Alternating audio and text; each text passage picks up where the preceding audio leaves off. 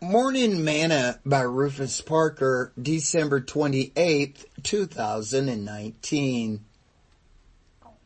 Nazareth.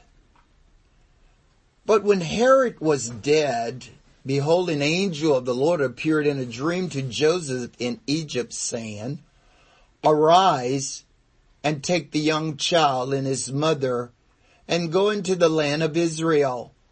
For there are dead which sought the young child's life. And he arose and took the young child and his mother and came into the land of Israel. But when he had heard that Archelaus then reigned in Judah in the room of his father Herod, he was afraid to go thither. Notwithstanding, being warned of God in a dream, he turned aside into the parts of Galilee.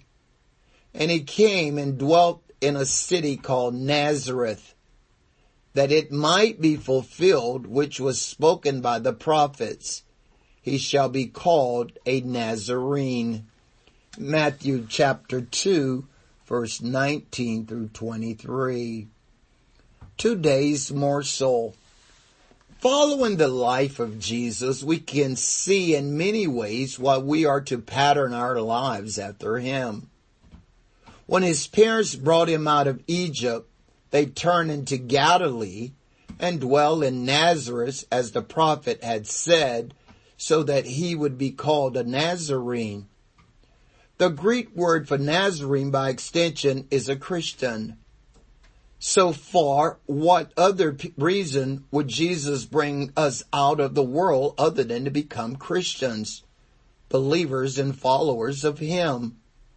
Therefore, we can't say that we are Christians and devote all our life and time to this world. Everything associated with Christianity begins with Christ. And the hand of the Lord was with them, Luke wrote. And a great number believed and turned unto the Lord.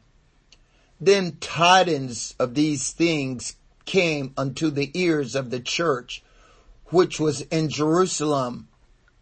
And they sent forth Barnabas, that he should go as far as Antioch, who when he came and had seen the grace of God, was glad, and exhorted them all, that with purpose of heart they would cleave unto the Lord. For he was a good man, and full of the Holy Ghost and of faith, and much people was added unto the Lord. Then departed Barnabas to Tarsus for to seek Saul. And when he had found him, he brought him unto Antioch. And it came to pass that a whole year they assembled themselves with the church and taught much people. And the disciples were called Christians first in Antioch. Acts chapter 11, verses 21 through 26. You can only be called a Christian if you believe in Christ and devote yourself to follow him. Sing this song with me today. Where he leads me, I will follow. Where he leads me, I will go.